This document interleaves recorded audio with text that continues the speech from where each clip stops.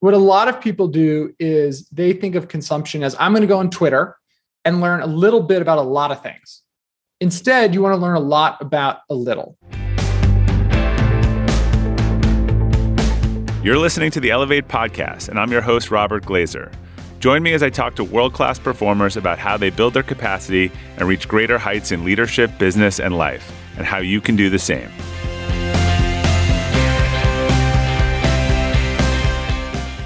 Welcome to the Elevate podcast. Our quote for today is from Maya Angelou. You can't use up creativity. The more you use, the more you have. My guest today, Alan Gannett, is one of the sharpest thinkers in the creative field. Alan's the founder of Track Maven, a marketing platform used by top companies such as GE and the NBA. He's also the best-selling author of The Creative Curve and a sought-after keynote speaker. Alan, welcome. It's great to have you join us on the Elevate podcast. Thanks for having me, man. And that's a great quote. I like that quote. I want to get that on a poster. I have some homework now. There actually should be a site where you can do that. I don't even know. Oh, yeah. It's poster like the quote site. Yeah, exactly. Yeah. It's like, old school memes. Exactly. Exactly. So I like to start at the beginning. Love to hear what was childhood like for you? Were you a, particularly with people that are creative, don't tend to follow the traditional school and path. And I also heard this story about somehow you got on Wheel of Fortune too. So I'd love to hear about that. Yeah. So I grew up in New Jersey. And I was an only child. My parents were, very divorced. And my parents both worked, full-time jobs. And so I spent a lot of time just entertaining myself and all that stuff. And not like in a sad way, just in the sort of that is what it was sort of way. Yeah. And so I think I always sort of had a side of me that was very exploratory and curious and trying to sort of amuse myself. And so, I've sort of throughout my life, whether childhood or teenager, always been sort of interested in understanding how things work, deconstructing them. And this has ranged from now with writing, the book. And then, in the past, I had this moment where I thought it'd be sort of amusing. I was like, I should get on a game show. That feels like something that is totally possible. How hard could it be?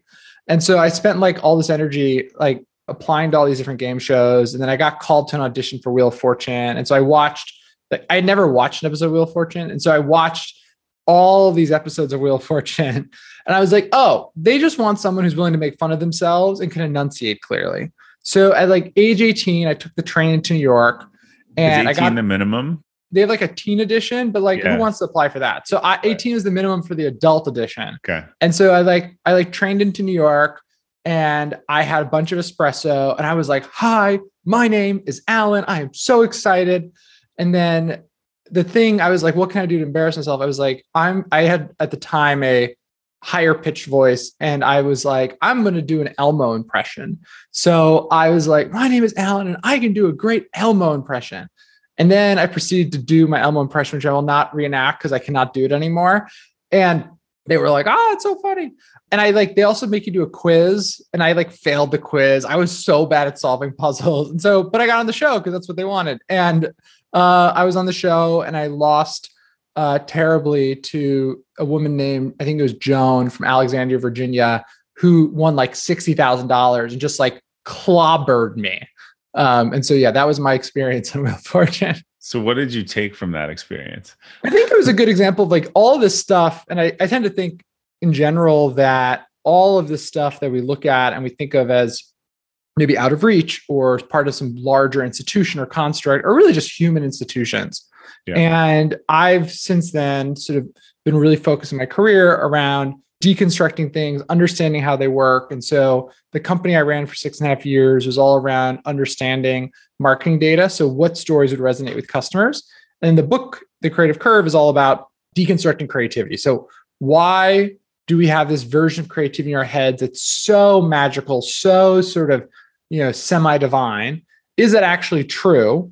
And then breaking down how we can actually learn to become more creative. And so that's become a real focus area for me, is this idea of sort of deconstructing things. So what is the creative myth in your mind? Yeah, I call it the inspiration myth. And I say there's 4 attributes. So when we think of creativity, and by the way, this is a Western culture thing. So there's actually different concepts of creativity in Eastern culture. And our notion of creativity today has actually even changed over the last, thousands of years. So the inspiration myth of creativity is one is that it's an individual act, right? We talk a lot about Steve Jobs or Elon Musk or J.K. Rowling, these people who are sort of titans. They do it all themselves. Yeah. Which we can talk more about. That's BS. The second is that for those people, it's easy, right? It comes to them. They have this magical ability. Third is that even though it's easy, it can be overwhelming, right? We talk about getting in states of flow, sort of being like roiled with inspiration. And fourth and finally, these people are just a bit weird. Like Steve Jobs was a jerk. Look at Kanye's Twitter. Like they're just a bit different. And that is sort of part of this mythology, which actually, by the way, is a pretty destructive part of it. Because then we're like, well, I'm not weird, or I don't think I'm weird. So am I not creative? And there's this whole negative flip side to it too. I'm guessing it's a little like baseball too, right? Where I always say, like, in terms of new ideas, where, you hit 300 and it gets you in the Hall of Fame. With a lot of these people, even the geniuses or whatever, I mean, some of these things we just don't see the 999 failure disaster ones, right? 100%. I mean, and the thing is, this is true in almost any field. I mean, you look at actors, so many actors who made it have been trying for years before that. And it's only once we're like, oh, they got in this show and now they like broke out. They were like, oh, wow, this person came out of nowhere. And it's like, no, they've been auditioning and doing off-Broadway shows for 10 years and you just don't see it. And so as humans, we have these cognitive biases that are really interesting. Another thing I think that is probably stifling creativity, I've written about this recently. I have a daughter who's a junior, so is starting in the sort of college apparatus and testing and seeing all this stuff. And I'm realizing, and having just watched the Varsity Blues thing and that movie, The Race to Nowhere, like it's all about getting everything right. The whole school system has been like, everyone in the classroom is trying to get the same answer, and that's the only right answer. And that seems to be a destruction of the creative process. The education system in America is totally flawed in terms of where the future is going. So if you think about where the education system came from, a lot of what we do today is sort of modeled on stuff from the last 100 years where people were trying to train for these sort of white collar jobs, right? They were high skill, but repetitive is the way I would put it.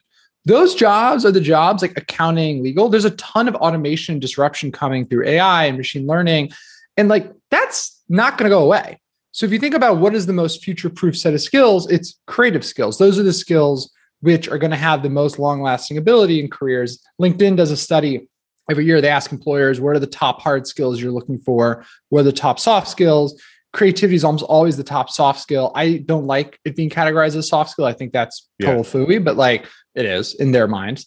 So clearly people get that, but the education system is still, learn how to memorize, learn how to be good at tests, all things that would make you a great accountant or maybe even a great management consultant. Great test. I joke with my daughter. I'm like, I don't know anyone that takes tests for a living, just so you know. Totally. I mean, this is one of the things we can talk about, but I talk in the book about IQ tests and how IQ tests have a really gnarly history. But the issue with IQ tests is that they test you on how good you are at IQ tests. That's what they test you on. Full stop, period. There's all these studies that show that success is not correlated with your IQ past a very sort of basic threshold. And so, like, why do we do this? Why do we obsess over this? Well, as a society, we're trying to sort of bucket people. We're trying to move people in the system. We're trying to create sort of order from disorder. But if you think about the future and where the world is going, a lot of the most exciting things are going to happen in the sort of disorder side of the column. Have you ever owned something that inspired you to up your game? 2 years ago, I bought a dual suspension mountain bike for the first time, and it pushed me to ride trails that I had never been willing to try before. When we own exceptional things, they inspire us to do exceptional things. The all-new Lexus GX has exceptional capability that will have you seeing the possibilities you never knew existed. Its advanced technology and luxurious interior mean that wherever you go, you'll never go without. The Lexus GX comes with available dynamic sky panorama glass roof, available front row massaging seats, best-in-class towing capacity, available 33-inch all-terrain tires, and available multi-terrain select. I've seen the new Lexus GX popping up all around my town, and not only does it have the capabilities to take you to new places on and off the road, but it's a great-looking car. The new Lexus GX is ready to raise the bar for you. Live up to the all-new Lexus GX, luxury beyond limits. Experience amazing at your Lexus dealer. Hey, Elevate listeners. Whether you're selling a little or a lot, Shopify is the partner you need to keep the cash register ringing for your e-commerce business. Shopify is the global commerce platform that helps you sell at every stage of your business. Shopify helps you turn browsers into buyers with the internet's best converting checkout, 36% better on average compared to other leading platforms. I advise a lot of companies in the e-commerce space, and almost all of them have migrated to Shopify. And as a buyer, what I love about buying from Shopify-enabled sites is that they already know who I am, and I don't have to create a new account or enter all my payment info. The Shop Pay service makes it faster and easier to buy, which surely helps with conversions. Shopify powers 10% of all e-commerce in the US, and Shopify's award-winning help is there to support your success every step of the way. Sign up for a $1 per month trial period at shopify.com/elevate, all lowercase. Go to shopify.com/elevate now to grow your business no matter what stage you're in. Shopify.com/elevate. And so, like, where are people going to be taught that? Do they have to opt out of the system or the rat race, or where are they going to get this in a system that is just, rewarding getting the right answer? I mean, one of the things that I've realized, and it's amazing to me, I couldn't get into the schools that I went to and all this stuff. I mean, people are afraid, like a single B for some of these high achieving kids will knock you out of stressful. Will knock you out of a top tier school if that's what you wanted, right? And so you're not going to take risks. And so if you're not going to take risks, you are not going to take chances. And I mean, that's all tied to creativity. So I'm not sure where it's going to be taught. I think there'll be a reckoning. And I think we saw a mini version of this with COVID, where people are questioning the value of school, where it's like, wait, I'm going to go to Zoom and like do all that sort of stuff. Is that really worth it? And so I think there'll be a reckoning. I think probably some external event will probably force it again. But at some point, I mean, the education system right now is flawed in sort of a K-12. College is really problematic in terms of how it's not preparing people for what the workforce of the future is going to look like.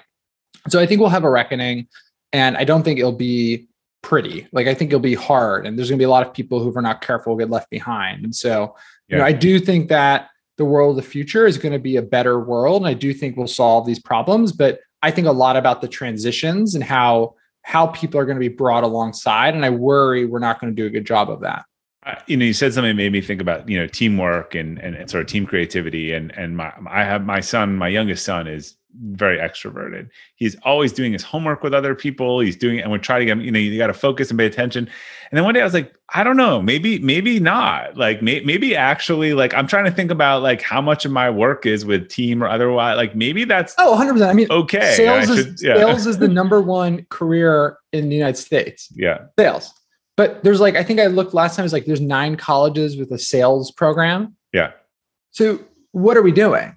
But maybe group work is probably a lot more creative. Yeah. People build off each other than it is, sitting there trying to fumble to get to the right thing yourself. Totally agree. And I think those are the things where, if we wanted to have an entire society of people who are good at being quiet and taking tests, then our education system as it is doing a great job. So if you were in the framework of what you've, written about and studied, like if you were teaching a class today, like how would you teach creativity? How would you foster creativity? If you were a parent, how would you do this as a formative developmental thing? So there's a long answer to this. So I'll hit on a couple points that I think are sort of relevant or interesting. One is, we know that open-mindedness is, of the big 5 personality traits, is the one that's most correlated to creativity. Oh, we're screwed then. Well, the thing is, though, is open-mindedness is also nurturable. So it is something you can get better at. And the key way... So you were screwed if it's by the 40, it's just, Yeah, exactly. But as kids... the way to make your kids more open-minded is exposure, right? So exposing them to different things, new things, different types of people, different locations. Opposite ideologies. Yeah. Yeah, exactly. And so open-mindedness is really important. And it's something that luckily we can help kids get better at. And I actually think adults can make a lot of progress on that too. I've seen that with people in my life. So this is where social media is a huge problem, because it's just showing them the stuff that they already is like what they have, right? Yeah. And so one thing I always suggest people is, whatever your side of the political spectrum is, follow people on the other side of that. So like if you looked at who I follow on Twitter, there's some people you'd see where you might be like, what? And it's like, I'm following them because it's helpful for me to understand. Yeah. And, it builds understanding and it builds empathy, even if I don't agree, even if I disagree violently. I guess you can't use the word violently in terms of politics anymore. So I take that back. But So that's, I think, really interesting. And then the other thing is that so much of creativity happens in moments of silence. So there's all this interesting research on how basically creativity happens in our right hemisphere, and it sort of happens right below our level of consciousness. Whereas our left hemisphere is very active, very logical, very straightforward. And that type of processing happens above our level of consciousness. So we're aware of it. This is why you have all the shower ideas. Ding, ding, ding. So the reason why you have ideas in the shower is not that the shower tile is inspiring, although I'm sure you did a great job. It's that those are moments when there's quiet. It's also when we talk about, Steve Jobs would go on long walks. It's why traditionally we talk about drugs and alcohol being tied to creativity. These are all things that suppress left hemisphere activations. But like the joke I always make is like, you don't have to do drugs, kids, you can go on a walk. And so one of the things that's really important is if you're a parent in the sort of generation of, my friend Nir Eyal wrote this great book on distraction, and he has this term pings, dings, and rings. And so like, I think if you're living in the era of pings, dings, and rings, you have to teach your kids to also have experiences around silence and find things that they like to do where silence is a key. And that doesn't have to be meditation, doesn't have to be walks. Right. It could be going on runs, whatever it is. Everyone who wants to be creative has to have a practice that is meditative. Does not have to be meditation. I don't like meditating. It's just alone with your thoughts. Yes. Like meditation, you're supposed to be not thinking, but you just need to be alone with your thoughts. Correct. I mean, I think people are scared of being alone with their thoughts, but that's of course. Yeah. And like for me, it's walks or like going to the gym. Yeah. And so like a lot of times if I go to the gym, I won't listen to music because I'm just thinking and I'm taking notes on my phone, and that's fun. And, it's interesting. So you just have to find whatever that thing is, for you. And COVID, I think, has been hard for some people because they used to have that in the form of their commute. And now, you're living with your whole family and you're working, and there's just not as much time for silence. This episode is brought to you by Stello Mints. We're living in an era of chronic stress and anxiety, and the pandemic has only made things worse. This has left millions of us trying to figure out how to cope with pressures at work and life. And one of the reasons I love doing the podcast is to share tips to help you manage stress and burnout, and the team at Stello are doing the same. Powered by CBD, Stello Mints are a fast and simple way to feel calmer and clearer throughout your day, even when juggling tasks. Each tin contains 30 mints, and they come in 3 bold flavors: peppermint, lemon, and matcha. I've been trying the peppermint flavor, and they really taste great. My wife has been enjoying them as well. And now for a limited time, you can get 20% off Stello Mints. Just go to stellomints.com and use the code ELEVATE. That's STELLO mints.com and use coupon code ELEVATE for 20% off. So one thing I read that you said that you think having a big part of the capacity for creativity is consuming a lot of relevant content. Can you explain that and sort of how you've applied that in your own career? Like what and how do you consume? What does it look like? So basically for the book, what I did is I looked at 3 domains. So I looked at the history of creativity throughout time. So, you going back to the Greeks, how do we conceive of creativity?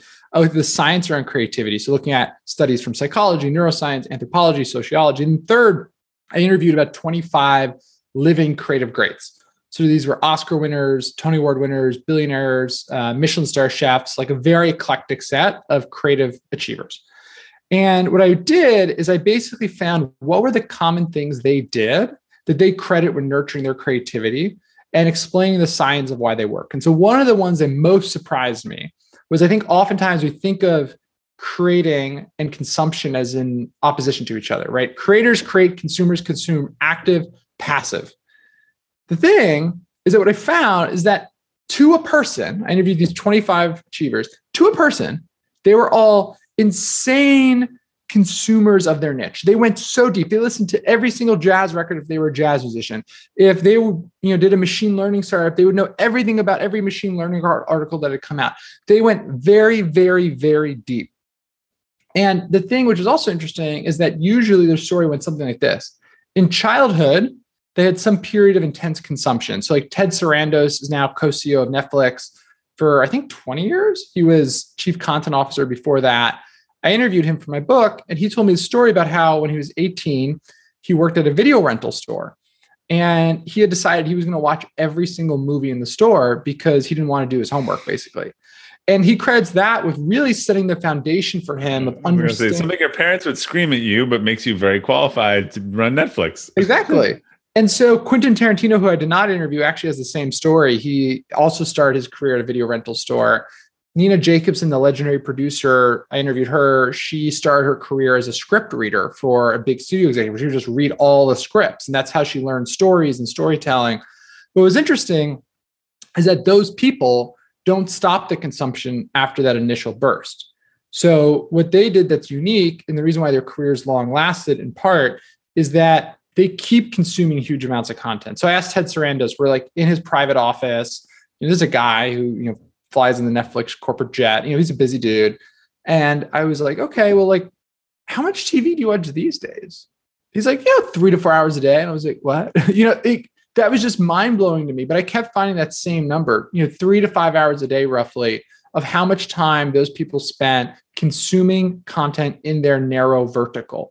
So narrow, not wide. Because I once read a thing saying the most creative and best chefs had low dissociative borders. Like they would combine things that other people wouldn't think about combining. So I think that's a great question. Like, what is narrow? Like, to me, if you're a chef, exploring other ingredients is narrow, right? Exploring other foods is narrow, sort of in that food realm. What a lot of people do is they think of consumption as, I'm going to go on Twitter and learn a little bit about a lot of things. Yeah. Instead, you want to learn a lot about a little. And that's really important because it also is what feeds your right hemisphere. So if you think about your right hemisphere sort of connecting the dots, you have to have the dots to connect. When you're hiring for your small business, you want to find quality professionals that are right for the role. That's why you have to check out LinkedIn Jobs. LinkedIn Jobs has the tools to help find the right professionals for your team faster and free. LinkedIn isn't just a job board. It helps you identify and hire professionals you can't find anywhere else, even those who aren't actively searching for a new job but might be open to the perfect role. Case in point, last year I asked the CEO of a major ski resort how he got his job, and he told me that he saw it on LinkedIn and decided to apply. In a given month, over 70% of LinkedIn users don't visit other leading job sites. So if you're not looking on LinkedIn, you're looking in the wrong place. On LinkedIn, 86% of small businesses get a qualified candidate within 24 hours. Hire professionals like a professional on LinkedIn. The team at LinkedIn is also constantly finding ways to make the process easier. They even just launched a feature that helps you write job descriptions, making the process easier and quicker. Post your job for free at linkedin.com/practical. That's linkedin.com/practical to post your job for free. Terms and conditions apply.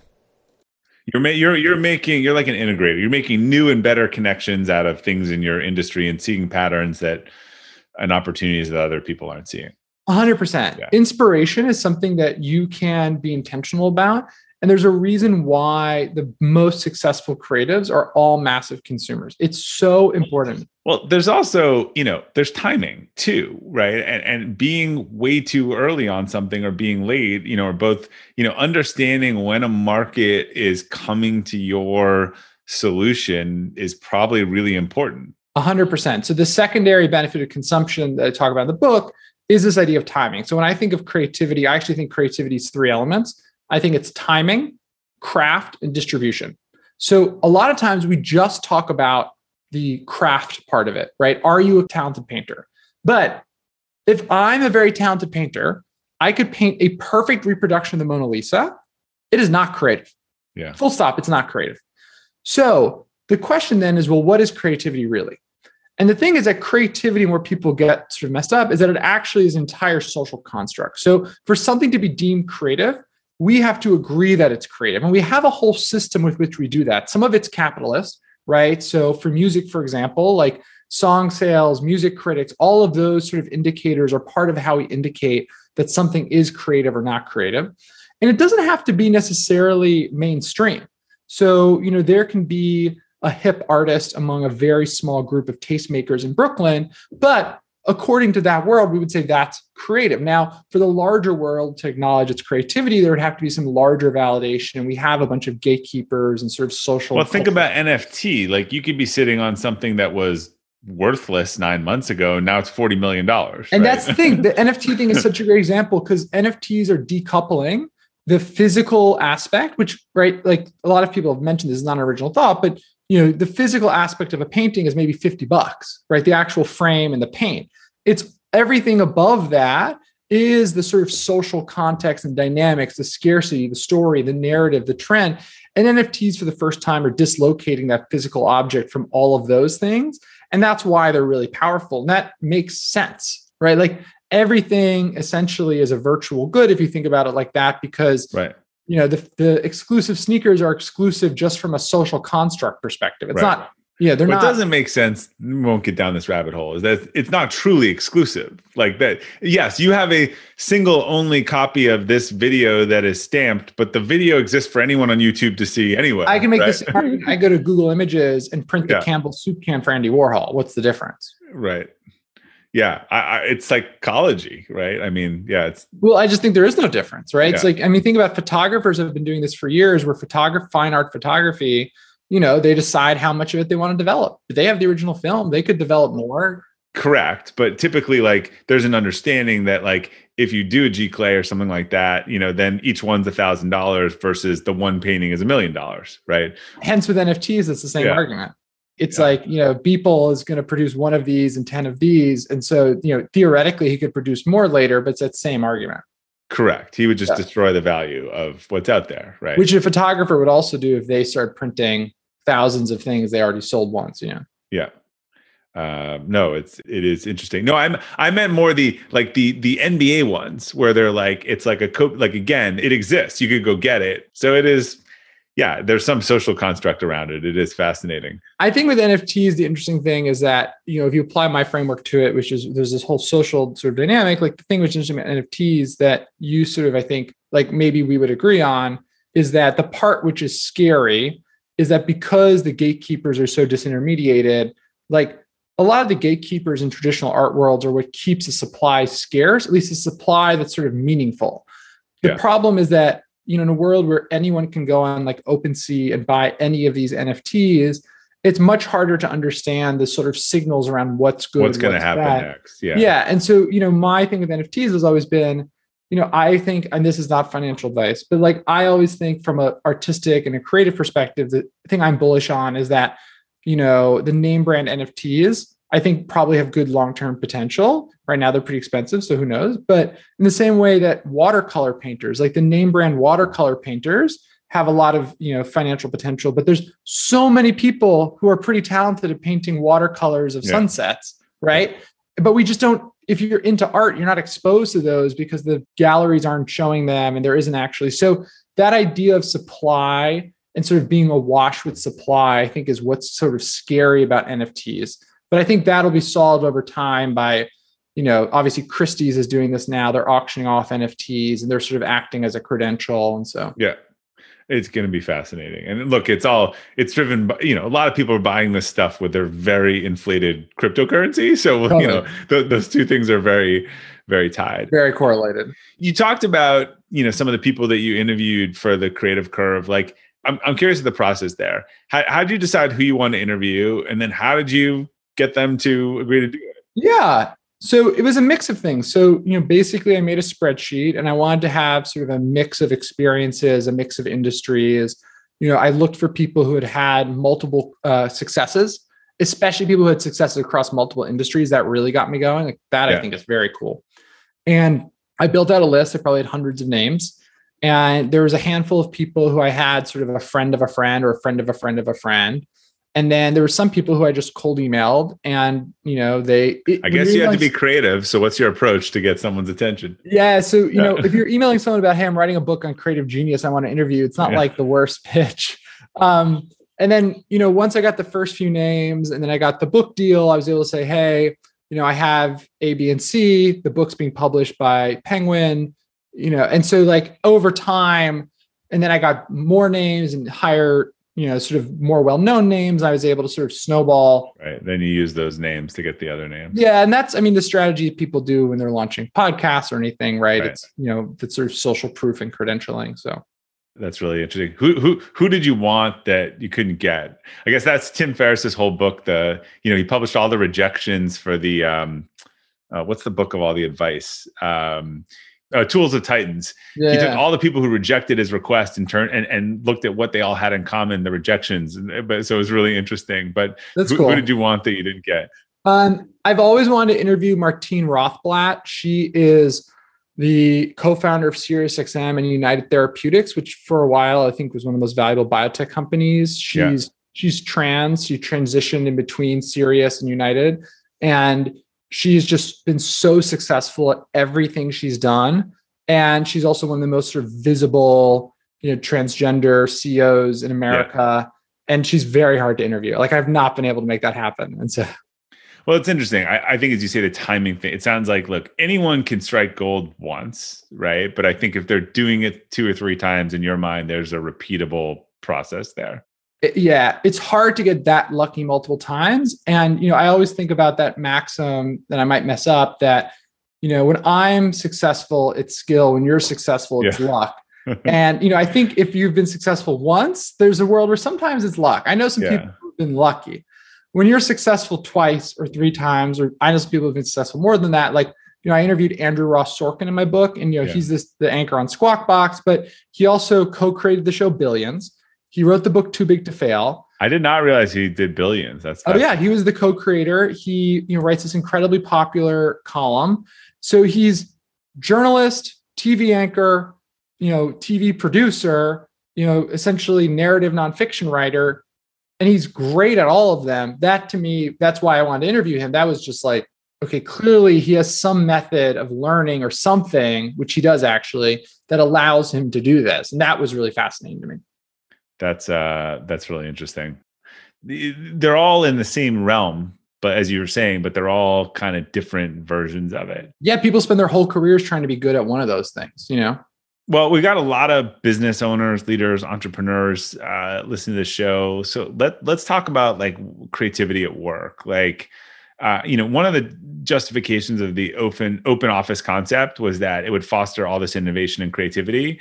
I think the data is out that what it's all done is just create a ton of distraction and no, quiet time. So what instead of, a Dilbert open office space, like what are the real things that managers and leaders can do to create more creativity within an organization? Yeah, I think it depends on obviously the types of teams, the types of work you do, but I think the big thing that we're learning is essentially sort of variation of space, both on a sort of horizontal level, but also by team. So, in sales, if you have an inside sales team, you probably do want an open office. There's something about the social pressure of everyone else working and the sort of buzz of the phones that can be really invigorating.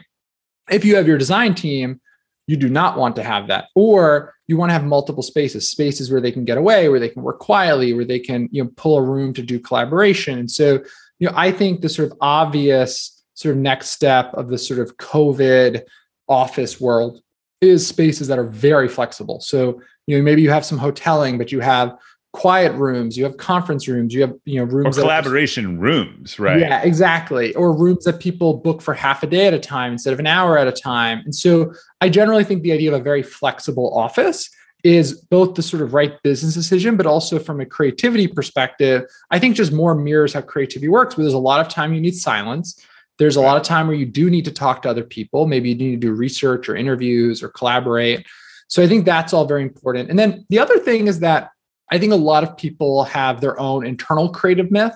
So they sort of have contextualized creativity, and maybe they say, well, I'm not as talented as Steve Jobs, so I'm not creative, right? I'm not that person. I can't do everything.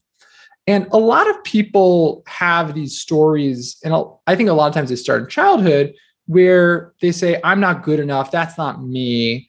And I think from a coaching perspective, a lot of times I think that's an element where you can really coach people out of that. Because if you talk to someone and say, why do you think that? First they'll probably be like, I don't know. No, really, like, why do you think that? Very quickly, you'll start to hear a story. My English teacher, told me I wasn't a good writer, or my mom told me that, artists are poor, like whatever. And I think you can start to tease that out. And once you understand the root of any negative self-talk, it's usually a lot easier then to sort of help to contextualize it and be like, well, actually, that's not true, right? I always think with writing, it's so funny because, the greatest writers I know edit a ton. They have copy editors. They're highly iterative. But we have this idea that you need to be able to sit down in front of a computer, write a perfect, 10,000 word essay, basically on a first blush. And that's the way you're deemed a talented writer. Professional writers don't work like that at all. So we have these weird notions. Well, it's also, I think when you work with bosses or in workplaces, these people now coming out of school, the bubble fillers, as I call them, but now, so they're used to right answer. When you think about the answers that are usually presented in the workplace. So I'll just come up with a hypothetical one, like, because this is what I see every day. Let's pretend we're having a dispute with a client over $10,000, right? Whether overcharge. Typically, what someone would escalate to me or lead otherwise, like, so our options are, we don't credit them, we credit the $10,000, or then there's always C, which is split the baby, right? Or it's $5,000. We call it $5,000. Like I feel like those solutions are almost presented in the way that, like, there's usually two options, and then the sort of middle one, when not even like, what else? What else could we do? Could we do a make good project, or could we do something else? Right. Could they extend their agreement for a year and we'll credit it for $1,000 over a month? It's just the way that these finite options are presented is actually part of the problem versus asking an open-ended question. People come in and seem to say, these are the options that we have, not how else could we do this? Yeah, I totally agree. And this is why I think when you talk to a lot of hiring managers, there's sort of a bit of a backlash against people who are maybe like traditional high performers that have gone sort of traditional sort of routes, where a lot of times if you're hiring someone, there's a bit of a skepticism sometimes that those people are going to have the flexibility, the dexterity, the grit to actually sort of think on their feet. And so you also see this with a lot of people after they leave an Ivy League school, where they have, usually in the sort of like early to mid 20s, they have this weird thing happen, which anyone here who's gone to an Ivy League school would like resonate with. I haven't, but I have a lot of friends who did. And they have this like moment where they're like, wait, at age teen, I was sort of told I had won, right? I had gone to Harvard, I got into Yale. That was my entire childhood was leading up to that. I was crowned, right? And then I went there and I said, all these other people who were crowned. And we were told that someone's got to be in the 25th percentile. Yeah, right? And we're going to be the elite of the elite. We're going to help, fix the world. And then I was 22, and the only jobs that wanted to hire me were at an associate or an analyst or an entry-level position. Like everyone else went to all these other schools. What? I'm not going to be a CEO? And they have this weird sort of recontextualization that goes on, which some of them, it takes them years to sort of get comfortable with, where at the end of the day, a lot of that stuff, no one cares, right? It's obviously useful. If you can get into Harvard, you should definitely go to Harvard. Full stop, period. You should always, if you get invited, I always joke like, if you get invited in to the club, you should probably go to the club. Except that, look, you and I both deal in the marketing world. We see a lot of marketing leaders very rarely, like, elite, I mean, almost never elite schools are marketing people, right? Totally. If you look at CEOs, CMOs, VPs, like, there's just, it's not really correlated. And so, I think that's an interesting particularly thing. Like almost particularly marketing. Yeah. Because I think it is like creative, nonconformist, like all these constraints. Qualities. Yeah, totally. Really interesting. All right. Well, last question I always like to ask: what's a mistake you've made personally or professionally that you learned the most from? Oh, geez. I mean, I make so many mistakes. Like constantly. It can be a theme. Yeah. I mean, I think I've gotten better at this, but for a long time, this affected both my personal life and my professional life. I would come to a decision and not bring people along the way. And I think this is actually a pretty common thing that I see people who are promoted into management stumble with. And, I started my company. It was sort of my first, not quite, but it was basically my first job out of college. And so I didn't have that sort of like management maturation that a lot of people have. And so I didn't realize that I was doing, or was, well, this is the right answer. So we're going to do that. And you have to bring people along for the sort of decision-making, the journey, because A, a lot of times your decisions are wrong.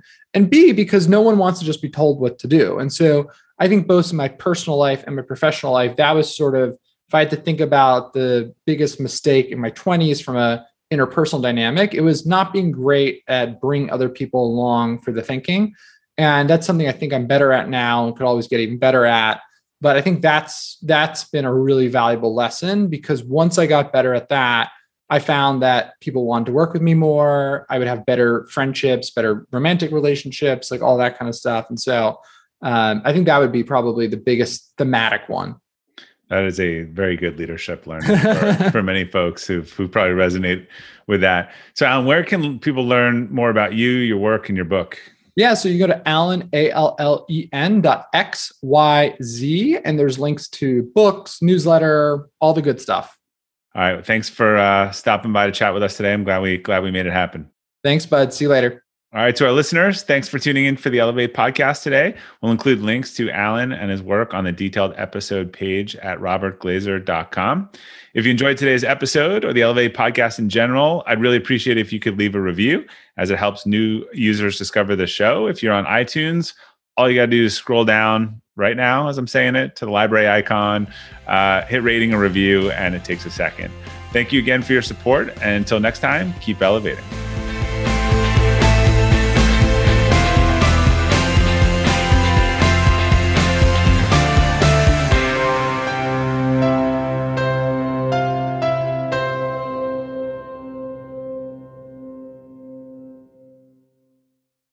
This episode is brought to you by the Yap Media Podcast Network.